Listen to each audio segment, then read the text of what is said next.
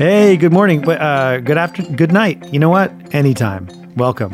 Wherever you're at in the world, whatever time, this is Goopfella time. Hey, man. Will Yes. you do yoga? I do yoga. Do you yoga?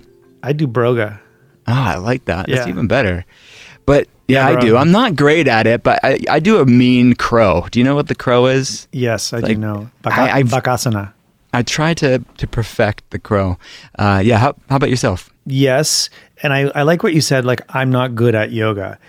Because have you ever noticed when you ask people, do you have a meditation practice? Everyone says, I'm not good at meditating.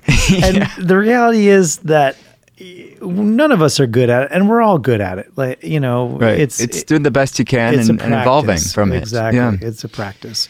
You're right. But I shouldn't shame my own yoga practice. No, but I just did. I'm sure you have a beautiful practice. I take it back. I'm amazing at where I'm at now. It's perfect for this moment in my life. Can you do flying bakasana?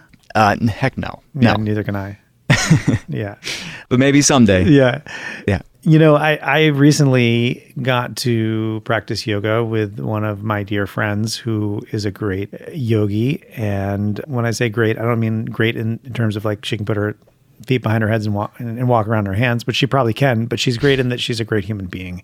Mm-hmm. Our mutual friend, Kathryn Budig, is a yoga teacher, amongst other things. But she also has this great podcast called Free Cookies, which I think is a great name, even though, as long as they're gluten-free and healthy and don't have any sugar in them.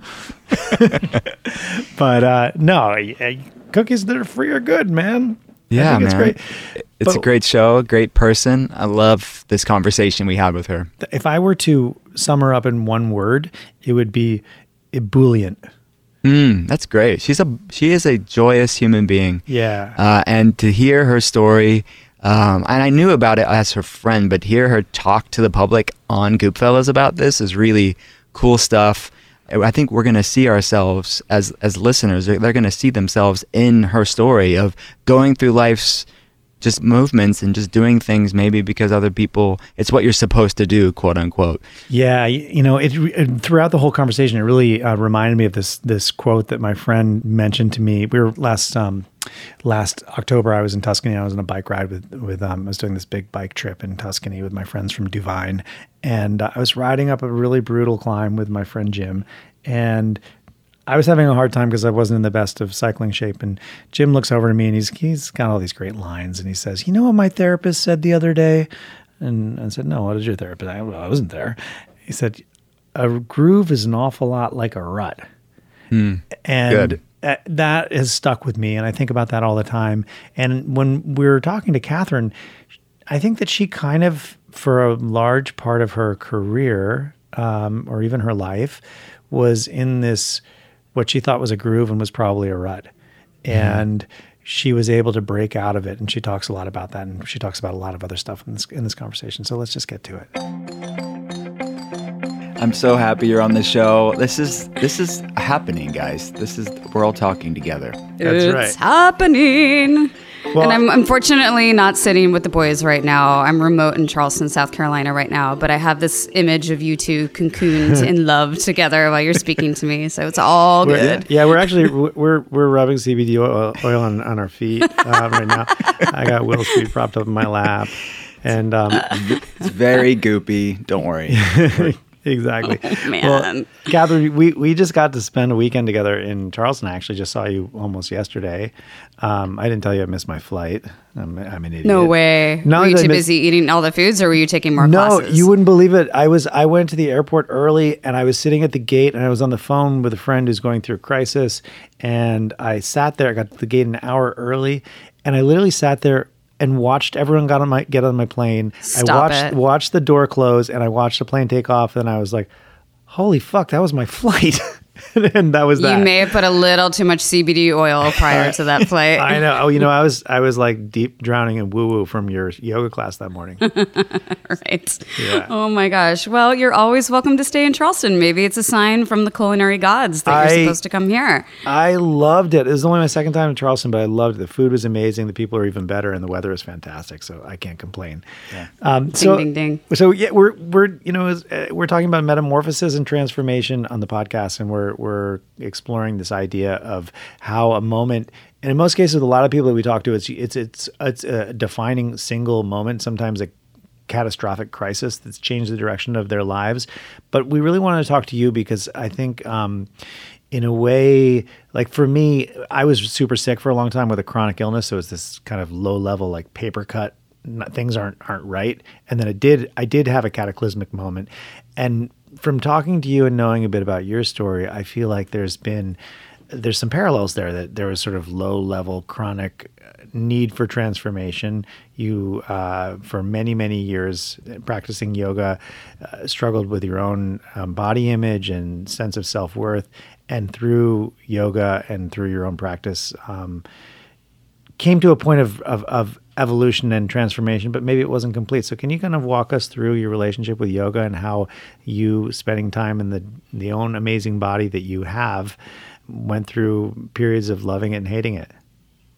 Yeah, I mean, my transformation has definitely been more of a slow burn than a catastrophic moment that happened to me. And this might sound really weird, but I sometimes am envious of stories like yours because I love stories and I'm a storyteller. So I'm like, oh, and then there's the peak moment that happened. And when I'm telling my story, I'm like, yeah, so nothing really exciting happened. I just kept changing. And it's just, I guess I'm playing the long game is what it really feels like. And I found yoga when I was a college student at the University of Virginia, when I really didn't understand myself or anything around me aside from this feels good. I look forward to doing this. And then as I was getting closer to graduating and trying to figure out what I wanted to do with my life, decided after talking to my teacher that I needed to move to Los Angeles and study under the tutelage of Chuck Miller and Matthias Roddy, who were the co-founders of Yoga Works in Santa Monica. Again, I had no clue who they were. I just said yes, yes, yes. I wanted to act. I had been in theater for a long time, so it just seemed like the proper combo. And fast forward, trained under them, got thrown onto the scene and, picked up momentum and started teaching regularly at one of the biggest studios truly in the world at the time. And then started traveling and started to create a name for myself on the circuit in the world. And it was amazing because, let me tell you, I did not go to Los Angeles because I wanted to become a famous yoga teacher. Right. I wanted to have an Academy Award, not a yoga mat. And, but it was a really interesting juxtaposition because very quickly I realized with all the meetings that I took with managers, and I was 21, I was wearing a size 2, often a 0. I was a tiny little French fry. And I had people being like, well, at the weight that you're at, you could be the funny best friend. I know it's horrible, but it's true. Oh my God. I know. And I was just like, okay. So, if I could sit down with some of those people right now, it would be like one of those X-rated scenes from Outlander. Like, it makes me so angry when people feel that they can degrade another human and really scar them for the rest of their lives with that kind of commentary. And so it was a rough start. And then simultaneously I'm doing yoga, and there's the, accept who you are in this moment philosophy behind yoga and letting go of attachment to the physical needs. And so I quickly realized I don't want to be part of Hollywood. I want to be part of yoga. And that was a healing process for me. But then it turns out yoga is part of media as well.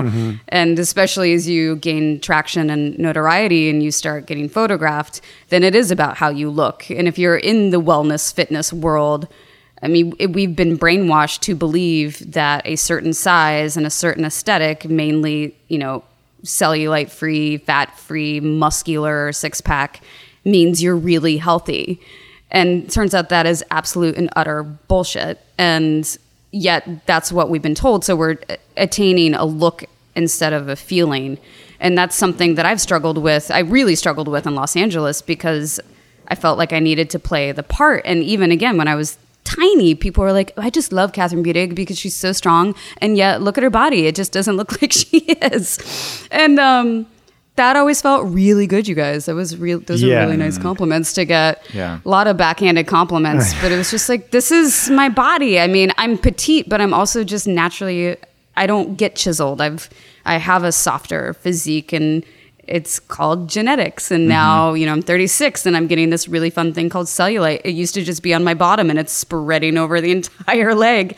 And I could still kick someone's ass. I'm plenty strong. It's just, the metamorphosis of the body and trying to make peace with how the body changes, even though every time I open a magazine or even Instagram, I'm seeing perfect bodies. Yeah, it's really hard to swallow.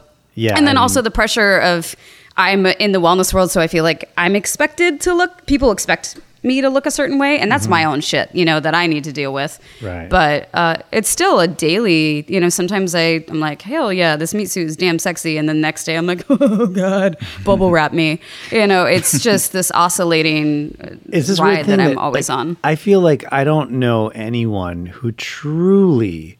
I think we all go through periods of time when we feel better about ourselves or not as, or worse about ourselves. But I feel like nearly everybody, we're our own worst critics, and we all have some level of body dysmorphia, and we see something that nobody else sees, an imperfection that nobody else sees. But then when you couple that with this like horrific criticism that comes from the outside that's driven by society's insane notion of what constitutes a healthy or beautiful human being, and then you're actually getting those same self-doubts are now being reinforced by assholes on the outside telling you have to look a certain way. Well, Will, I'm curious with, the functional medicine and all of the patients that you work with throughout the years, especially with the dawn of social media, have you noticed, and because I've worked with you personally and you've heard my sob story and things that, I was embarrassed to say to you, but I'm like, if we're going to make some progress, I need to be honest. Have you, with the clients you've worked with, seen a difference in body dysmorphia since social media? Yeah, it's a problem, and it's this never-ending vortex of images and pressures and conflicting information. We put people on social media detoxes just as much as we put people on actual health detoxes, because you could be eating the best food under the sun, but if you're serving your body a big slice of stress every day and anxiety and dread every day because it's at your fingertips, it's more available than food is for many people. It's a cortisol cocktail. Exactly. It's cortisol, stress hormone, trigger all day long, definitely. That's amazing. So what do we do about it? What did you do about it? What are you doing about it? Well, here's the thing, and I think it's really important for anyone listening and for myself included to remember that there isn't a magic pill. No one will ever be fixed, and anyone who comes across as super body confident still struggles every day. I think that's really important to realize because we look at people and like, how did you master that? No one's mastered it. I think for me, what I've realized is I wallow for shorter amounts of time than I used to. Like I still fall into the hole, but I have, through time and experience, built up my tool belt of how to get out of that hole, as opposed to just sitting down there and being like, I'm in a hole. Somebody help me. Okay, don't help me. Actually, I'm just going to stay here. And, and so it's, I don't know. Obviously, there's things like when I take care of my body, when I drink a ton of water, when I get enough sleep, when I'm eating clean, beautiful, nutritious food, I feel better about myself. When I'm sweating on a regular basis, I feel better about myself. But then there's also this thing called life. And I travel for a living. I have 2 fur babies. Hopefully we're going to have real human babies soon too. But like, there's all these things that get in the way of this idealistic, like I'm going to have my green juice and then I'm going to go work out and then I'm going to get 8 hours of sleep. Like obviously that's not easily accessible for everyone. Kathryn, I haven't had a green juice or 8 hours of sleep in like 5 years. Right. Just Word, for the as record. I like sip my champagne. Yeah, exactly. Right. So it's that, and that's the thing about the wellness world that pisses me off so much, is that so much of the wellness world when it comes to media is like, that's what we're preaching, is like, just do this and this and this. I'm like, who has time for that shit? Right. It's like, I'm just happy if I sleep and drink enough water. I'm like, woo, go me. I'm hydrated today. What are your thoughts on orthorexia in the wellness space? People, having these eating disorders. What do you see? What's maybe your own experience with this? Well, I lived in LA for 8 years. So I had very close friends who, if you saw photographs of them, social media wasn't as big of a deal when I was in LA. It was just kind of starting, but you would be like, oh my God, they're so fit. I want their dream body. But I remember two friends in particular when they got really ripped, and they didn't look too skinny, but they were really ripped. And I was just like, what are you doing? And this is so interesting. Both of their answers were, well, I'm working out all the time and I'm not eating enough. Mm-hmm. And I remember being like, wow, thank you for your honesty. Yeah. Because for me, I look at them and I'm like, oh God, I would love to look that way. But I am also the most prolific eater of all time. Like, I really like to be surrounded by food. I like to cook it. I like to eat it. I like to smell it. I like to share it. I like to serve it. I like everything about food. And so that's just not an option for me. And I'm so glad that that's not an option for me, because I can't give that up. I can't quit it. I just can't quit you. And I saw that in LA all the time. And then they hide behind, and a lot of them would also be like, all week long, Monday through Friday, I'll do, I'm doing air quotations, a juice cleanse and doing something that is healthy. And then they binge on the weekends, and then they go back into, well, I juice during the week, which is just like a societally accepted version of an eating disorder is really what it is. And wellness sets us up for that, I think. That's scary. And even as you were saying, in the world of health and wellness, where we're constantly regurgitating the same loop cycle of oh, you got to do this, and this is the latest thing you have to do, and everyone really, at the end of the day, there's a lot of vanity tied into it, and I think it comes from a place of just looking for affirmation from the outside and not being, and listen, I'm as guilty of it as anyone else, but not being able to derive your affirmation from places that are really of substance, from yourself, from your partner, from your community. And I think a lot of the things we talk about, as the three of us talk about, it's good stuff. Eating real food, taking care of yourself, it's good stuff. But it should always be done with the heart of not punishing your body or becoming obsessed with this stuff. True wellness and not aesthetic, right? But loving your body enough to fill it with good stuff. Wouldn't you say that, Kathryn? Oh my gosh, absolutely. I mean, we don't own a scale in our house for that purpose. I've just had those kind of days before, or weeks even, where I'm like, I'm feeling good, my clothes fit, and then I'll step on a scale, and what the number that I see on the scale is not reflecting how I feel in my body, assuming that it's way heavier. And then that's when I'm like back in my hole. I go to my deep, dark place. And because that number is just, that's not supposed to be my number. That means that I'm doing something wrong. Oh my gosh, I haven't been this heavy before, but I thought I was okay. So we got rid of that, because that was not doing us any favors whatsoever. And I think, actually, if I can offer a tool that's been really helpful for me, and I teach this in some of my workshops, and this is not my theory, this is it's called the default mode, the unconscious default mode. And I first learned about this through Bo Forbes, and the unconscious default mode is basically what we all slip into when we're not being conscious. And there have been studies where if you are a Buddhist monk, for example, a professional meditator who's been doing it every single day for years and years, the longest you can really stay out of that unconscious default mode is maybe 7 to 8 seconds. And it's just, I know, how screwed up is that? Which is almost a lifetime. Good luck. But it's where we slip into. I mean, if you're scrolling through Instagram, you're totally going into the unconscious default mode. And that's where we tell ourselves stories. That's where we, slip into the habitual negative self-talk. That's the ticker tape of, I am not good enough, there's something wrong with me.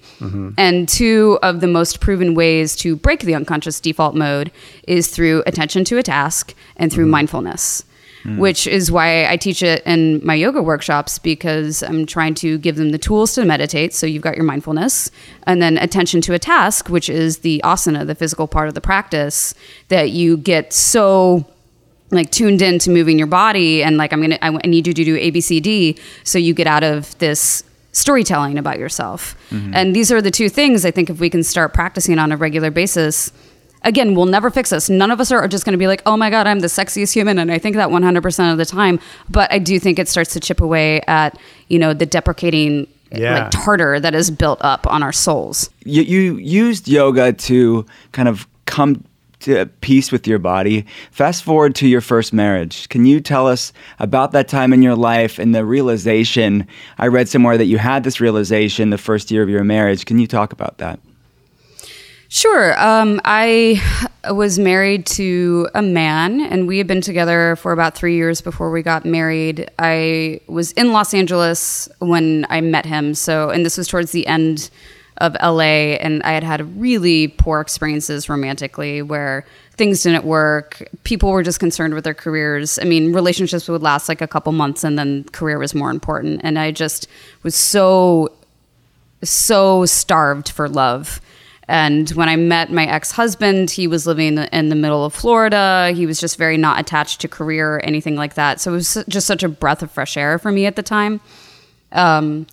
And so I left to LA, and he was the complete antithesis of what I had normally been attracted to, and that was refreshing. But the unfortunate thing that I didn't realize until it was too late was that he was actually missing a ton of things that were very important to me in a partner.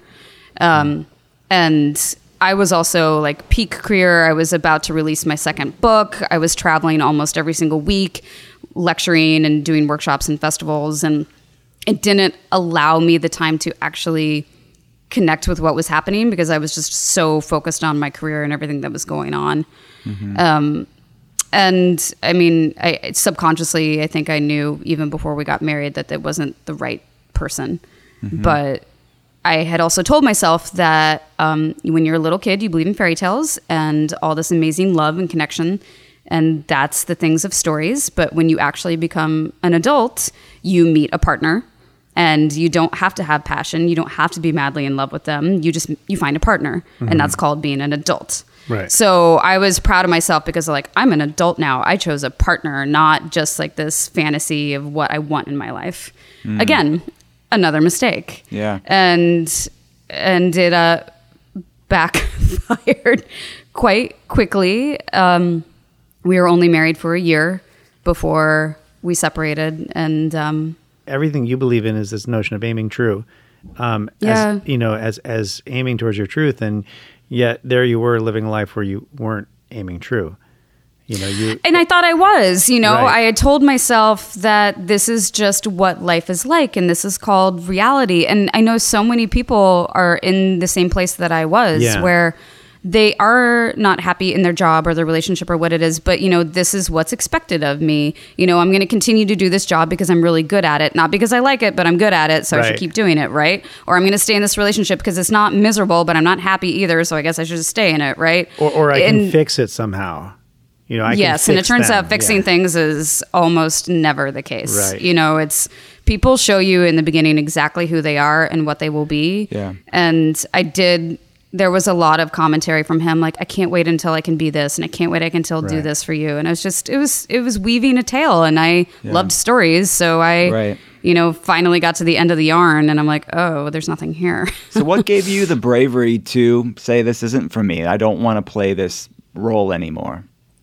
Well, it wasn't until, and plot twist, it wasn't until I met my now wife that I woke up to, holy shit, like this is true connection with another human, and this is what real partnership and love feels like. And I was already unhappy, and then I met her, and it was scary because I just obviously gotten married, and I was like, what am I doing? What's happening? And then also, you know, I've been attracted to women and been with women throughout my life, but I've only been in romantic relationships with men until Kate, my wife. So there was also this component of like, okay, so my marriage isn't working and I'm in love with a woman. Who am I? Yeah, like what the hell is going on? Is this going to last? Is this I don't understand, you know? Right. So a lot of confusion, but I've had a lot of friends who have gone through divorce and partnerships falling apart. And I was talking to one of my best friends who had been married for, you know, something like 14 years. And then she found out her husband had cheated on her an absurd amount of times throughout their entire relationship. And she was like, you know, there is light on the other side. I know it feels like this is the end of the world, but you will get past this and it's going to suck, but you're going to come out a brand new person. And I finally just woke up one morning and I was like, I'd rather be alone than be with him. And I had to find that. It couldn't be, I'm going to replace him. I had to realize I'm okay with being alone. Yeah. And that was the magic moment for me there. Wow. It's a fucking amazing thing that happens when you learn to trust your gut. I think we've all had these experiences where intuition has told us this isn't right, but then our brain gets in the way of our gut, and our heart says, no, we can, this makes all the sense in the world, whether it's in partnership or in business. We tend to like not give enough credence to our gut intuition. And it's been my experience that 9 times out of 10, when you look back, you had the warning signs, you felt them, you knew them, but you didn't trust and believe in that. But it was also fine, we were fine. Yeah. It wasn't like a toxic environment to be in every day. It just existed. So you met Kate, she is wonderful, and you have this realization. So there's a different level. Your marriage is falling apart. You don't want it anymore. You are falling in love with Kate. Was there a certain next level of pressure from a career standpoint? What are people going to think? I'm with a woman now, or did that not pass through your mind? No, it totally passed through my mind, but it was also one of those things where I'm like, well, what am I going to do? Because I need to do what's going to make me happy, and I'm not going to pick my partners according to what is going to help or hurt my career. Right. Yeah. I kept quiet about it for a while because in the lovely state of South Carolina, you need to be legally separated for a full year before you can divorce, which is a really fun fact. Wow. So during that really fun year of my life, I was not sharing anything about her because I was trying to respect, my ex-husband as much as I wanted to. I wasn't trying to poke the bear, and it was also a time of transition. Right. I didn't think it was fair to be throwing that in his face. And it was really great for Kate and I because we actually got to fall in love with each other and not through the lens of society or anyone else that we didn't know. Mm-hmm. The people who got to witness us falling in love were our friends and our family, the way that, ideally it's supposed to be. Yeah. And that was pretty magical. And then when I finally announced that I was with her, there was, as far as like, if you look at the comments, there was this onslaught of, oh my gosh, this is amazing, so much support. But interestingly enough, behind the scenes, the people who were following me started to dramatically drop. Mm-hmm. So it's one of those things where obviously the people who are accepting of fluidity when it comes to sexuality embrace it. And there are a lot of people who are very curious and have questions, but because of the way they're raised or their faith or, just whatever it might be, they don't know how to feel about something like that. And that's their journey. I'm not going to get mad at those people because they don't understand. I'm very compassionate when it comes to people learning about social justice and things like this. I don't believe in the you're late to the party mythology. I think you just have to lead people with love. Yeah. But, there's been sticky moments. For sure. For those that don't know, we're talking about Kate. Can you tell everybody who your wife is? It's just for context. Sure. My wife is Kate Fagan. She is a journalist. She's a phenomenal writer. She worked as a writer and journalist for ESPN, but she also co-hosted many of their shows for many years. She recently left. We co-host a podcast called Free Cookies together. She's the author of 2 books. One of them just happens to be a #1 New York Times bestseller, and that's called What Made Maddie Run. And she travels around universities lecturing about, it was a nonfiction about the death of a young woman who took her life by suicide. And she goes around lecturing about the book and about mental health and helping collegiate athletes with that process. Mm-hmm. That's incredible. I got to think that time you took, that sort of 1 year personal introspective time just to get to know your partner and to do that without the lens of the outside world judging you had to have been, particularly for someone who has struggled over a long period of time with the societal pressures of judgment. Absolutely. And tackling something like divorce in itself is already so challenging. And then the concept of tackling divorce on a public platform, I have so much compassion for any form of celebrity who has to deal with that. I remember sitting in my best friend's daughter's playpen with her. Mm-hmm. I was hanging out in a playpen, and it was the night that I was going to post about the fact that I was separated and getting divorced. And I remember feeling so much anger that I had to explain my own personal choices to thousands of people that I don't know. And, you know, because at this point I hadn't posted about my ex-husband in a long time, and I would get comments regularly like, where's your husband? Why don't you talk about your husband? Something's going on. Oh my God, the elephant in the room. And people would have conversations about me on my own thread, on my own page. I'm like, fuck you. Like, that is not your business. But I realized I had to sooner or later say something. And it was just really difficult to stomach because it's something that I wanted to do on my terms, which eventually I did. But you know, this is applicable to people who have any small sliver of celebrity or not, like learning to do things on your terms and not because something is expected of you. And when it's that personal, like you don't rush that process. Right. It takes so much time to learn those lessons and what you feel confident in and what you're not comfortable with. And I think no matter how angry you are at another person, especially if it's a partnership, like there is a level of respect that you should maintain for them. Because regardless of how dirty it may get, there was someone that you loved before. And trying to respect, even if that's a ghost now, respecting that. Yeah. What would you tell somebody that is living their life and they aren't living the life they want to live? They feel that pressure to just keep going. It's not that bad. I'm just going to live my life. I don't love my job. I don't love my relationship, but it's not the worst. What would you tell somebody? I mean, I wouldn't want to do something cliche like life is short, but it's really hard. I wish there was a sentence that I could utter that could wake someone out of that mist and get them back into a place where they're happy. But obviously no one's figured that out because here we still are. You know, it's truly one of those things where you have to just live through experience, and hopefully you have that moment where you realize enough is enough. And I mean, I'm also not a big believer in like, do what 100% lights you up and that you're super passionate about, because I also think that there are things that are sacred that you keep for yourself. Like some of the things I'm most passionate about, I thought I wanted to open a restaurant because I'm like, I'm super passionate about food and I'm going to open a restaurant. And then I realized, oh my God, if I open a restaurant, it might legitimately kill my passion for food. And I would be taking away one of the brightest lights in my life if I do that, you know? So I don't think the answer is like, follow your passion. It's not that simple, but it's also like, if you can't feel on a daily basis and you're just, you know, checking in and checking out on your card every day, like that's where you need to maybe take a moment, step back and reassess what it is in life that you have to look forward to. Are you growing? Are you challenging yourself? Are you stepping outside of the box? Like there should always be something that makes you slightly uncomfortable.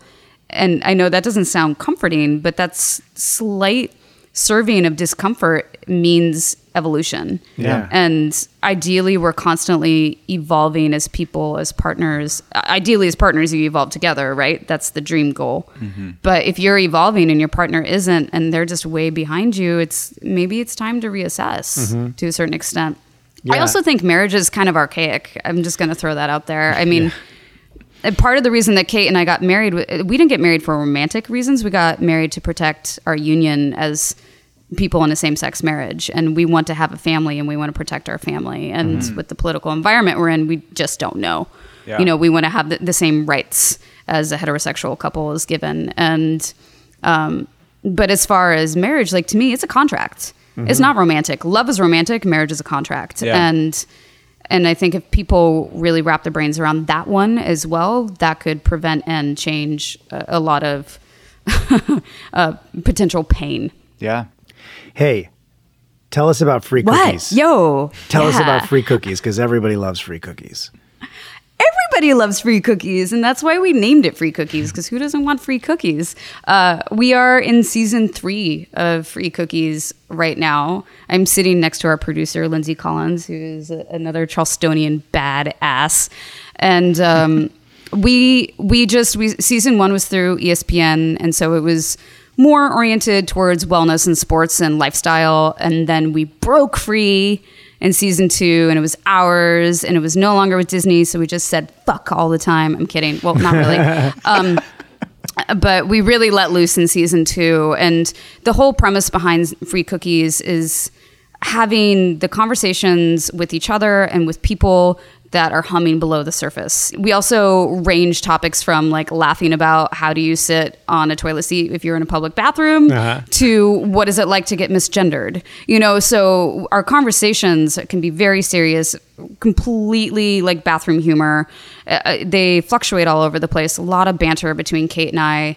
And it's just a happy place for us. It's a place for us we love ideas and we love to talk. And the free cookies, that's the ideas. Yeah. Like the image that we had when we started this was someone's brain, being opened up and all like music notes and books and basketballs and all this stuff coming out of their head. And that's the cookie jar. Those are the free cookies. Right on. Well, where can people get your leggings, your books, your goodness and vibes? Where can we find all things Kathryn Budig? That's the name that you need to know. All my handles are at Kathryn Budig. My website is Kathryn Budig. Free cookies, you can find us on Apple Podcasts or at freecookie.podcast.com. And then my collection is on KiraGrace.com. Or if you're in Charleston, South Carolina, you can shop it at Small by Hamden, which is a locally owned boutique. And I'm all about supporting my local friends and all of their endeavors. Right on. Kathryn Budig, thank you so much for joining us. It's been awesome. You are loved, Kathryn Budig. That's for sure. I love you too very much. Thank you, guys. So as you guys know, I'm a chef and I'm always in the kitchen. It's my job to be in the kitchen. But I also really love just to be in the kitchen. Sometimes it's easier though for me to grab something on the go. I don't have time to make myself lunch, and I pretty much have this habit of eating what I call the big ass salad every day. So I appreciate there are now more and more places that cater to this, like Sweetgreen, one of my favorite spots. Sweetgreen is redefining fast food. Every day across 95 restaurants, over 4,000 team members at Sweetgreen make seasonal salads and bowls from scratch. They use sustainably sourced ingredients. They rotate them based on what's in season and what's fresh, which is the best part. The other thing I love about Sweetgreen is that it feels like there's one on every corner in New York and Los Angeles, which are two cities where I happen to spend a lot of time. If you haven't been into a Sweetgreen lately, they're currently serving from their early summer menu. That includes the elote bowl, which means corn for all of you that don't speak Spanish out there, which is especially great if you're a vegetarian. It's got roasted corn, peppers, local goat cheese, and organic arugula. I also love the spring chicken option with shredded kale. To try out Sweetgreen's new menu, visit sweetgreen.com and find the closest Sweetgreen to you. And if you're ordering online, download the Sweetgreen app, which makes it even easier and comes to you with some great perks. And I am a huge fan of the Sweetgreen app because you can go into Sweetgreen and you can pay in an instant and your food is ready and you don't have to wait. Wow, thanks for tuning in to our chat with Kathryn Budig. I am, the more I get to know this human, the more I really adore her. Yeah, she's amazing. She's great. Such a cool thing. One of the things that we were talking about this, and Kathryn went through a pretty amazing evolution where she kind of went through struggling with coming to terms with and accepting and coming to love her body. And then that seemed like it was just part of the journey, and the real completion of the journey was coming to terms with and accepting and loving herself and loving who she was. That sort of distillation of essence of self, which I thought was really, really brave of her, and also incredibly inspirational. Yeah, and just to see this evolution in someone's life was really important for me to hear, just because we are all evolving, we're all changing, and we need to really take inventory of what we want out of life, because life is freaking short. It's so cliche, but it just is. And the fact that she could just really speak her truth and to live the life that she wanted to live. Yeah, what a great conversation. Well, if you want to take classes with her online, you can go to yogaglow.com. That's GLO. And you can also check out Kathryn's podcast, Free Cookies. Got a question you'd like us to answer? The Goop team is keeping a running list for us, so just hit them up at Goop on Instagram or Facebook. At the end of every episode, we'll be answering a question from one of you guys. If you have a question about us or about men and wellness or really anything else is on your mind, just let us know. As a functional medicine practitioner, it's been fun seeing the questions that have already come in on different food philosophies and ways to approach health and well-being. And I love to talk about food and cooking and, well, the reality is anything. I just love to talk. So send your questions over to the Goop team on Instagram or Facebook. As Goop likes to say, nothing is off limits. All right, everybody. Now it's time for Ask Me Anything. This is a question from one of our listeners, from Steven. He wants to know, what's the quickest way to reset your gut's microbiome? What a great question. Will, what do you think? Well, your microbiome is the term for the trillions of bacteria in your gut. And why people are talking about gut health and microbiome health is because it's like 75% of our immune system. And Hippocrates, the father of modern medicine. He was a real hypocrite. Yeah, super hip. But every doctor takes the Hippocratic Oath. And also hypocrites. Yeah, and he said all disease begins in the gut. And now we're catching up to what Hippocrates said, that a lot of health problems begin in the gut. So that's why someone would want to reset their gut microbiome. The best way, you have to start with food. Hold on, back up. What does it mean, reset? Well, that's a good question. I think it's a nice English word for bringing balance or improving the health of the microbiome. So basically, the more balanced someone's microbiome, the better their health's going to be. And that impacts your immune system, your brain, your hormones, all the stuff that you want to be optimized. So I think the question from Stephen when he said reset, that's what he meant. So to have a healthy microbiome, it starts with food. The more variety of plant foods you eat is associated in the scientific literature to have a healthy microbiome, diversity of healthy bacteria, which is a good thing for our body. So having a variety of food, rotating the food, eating seasonally, getting dirty in the cleanest sense, but basically going outside, being in nature, having pets, these are all associated with a healthy gut microbiome. That's it for today. Thanks for hanging out with us. Will and I would love to know what you think about Goopfellas. If you have a chance, please rate and review the podcast here. And if you like what you're hearing, hit subscribe and pass it along to a friend. To see more, head to goop.com/goopfellas. And we hope you'll be here again next Wednesday. Talk soon.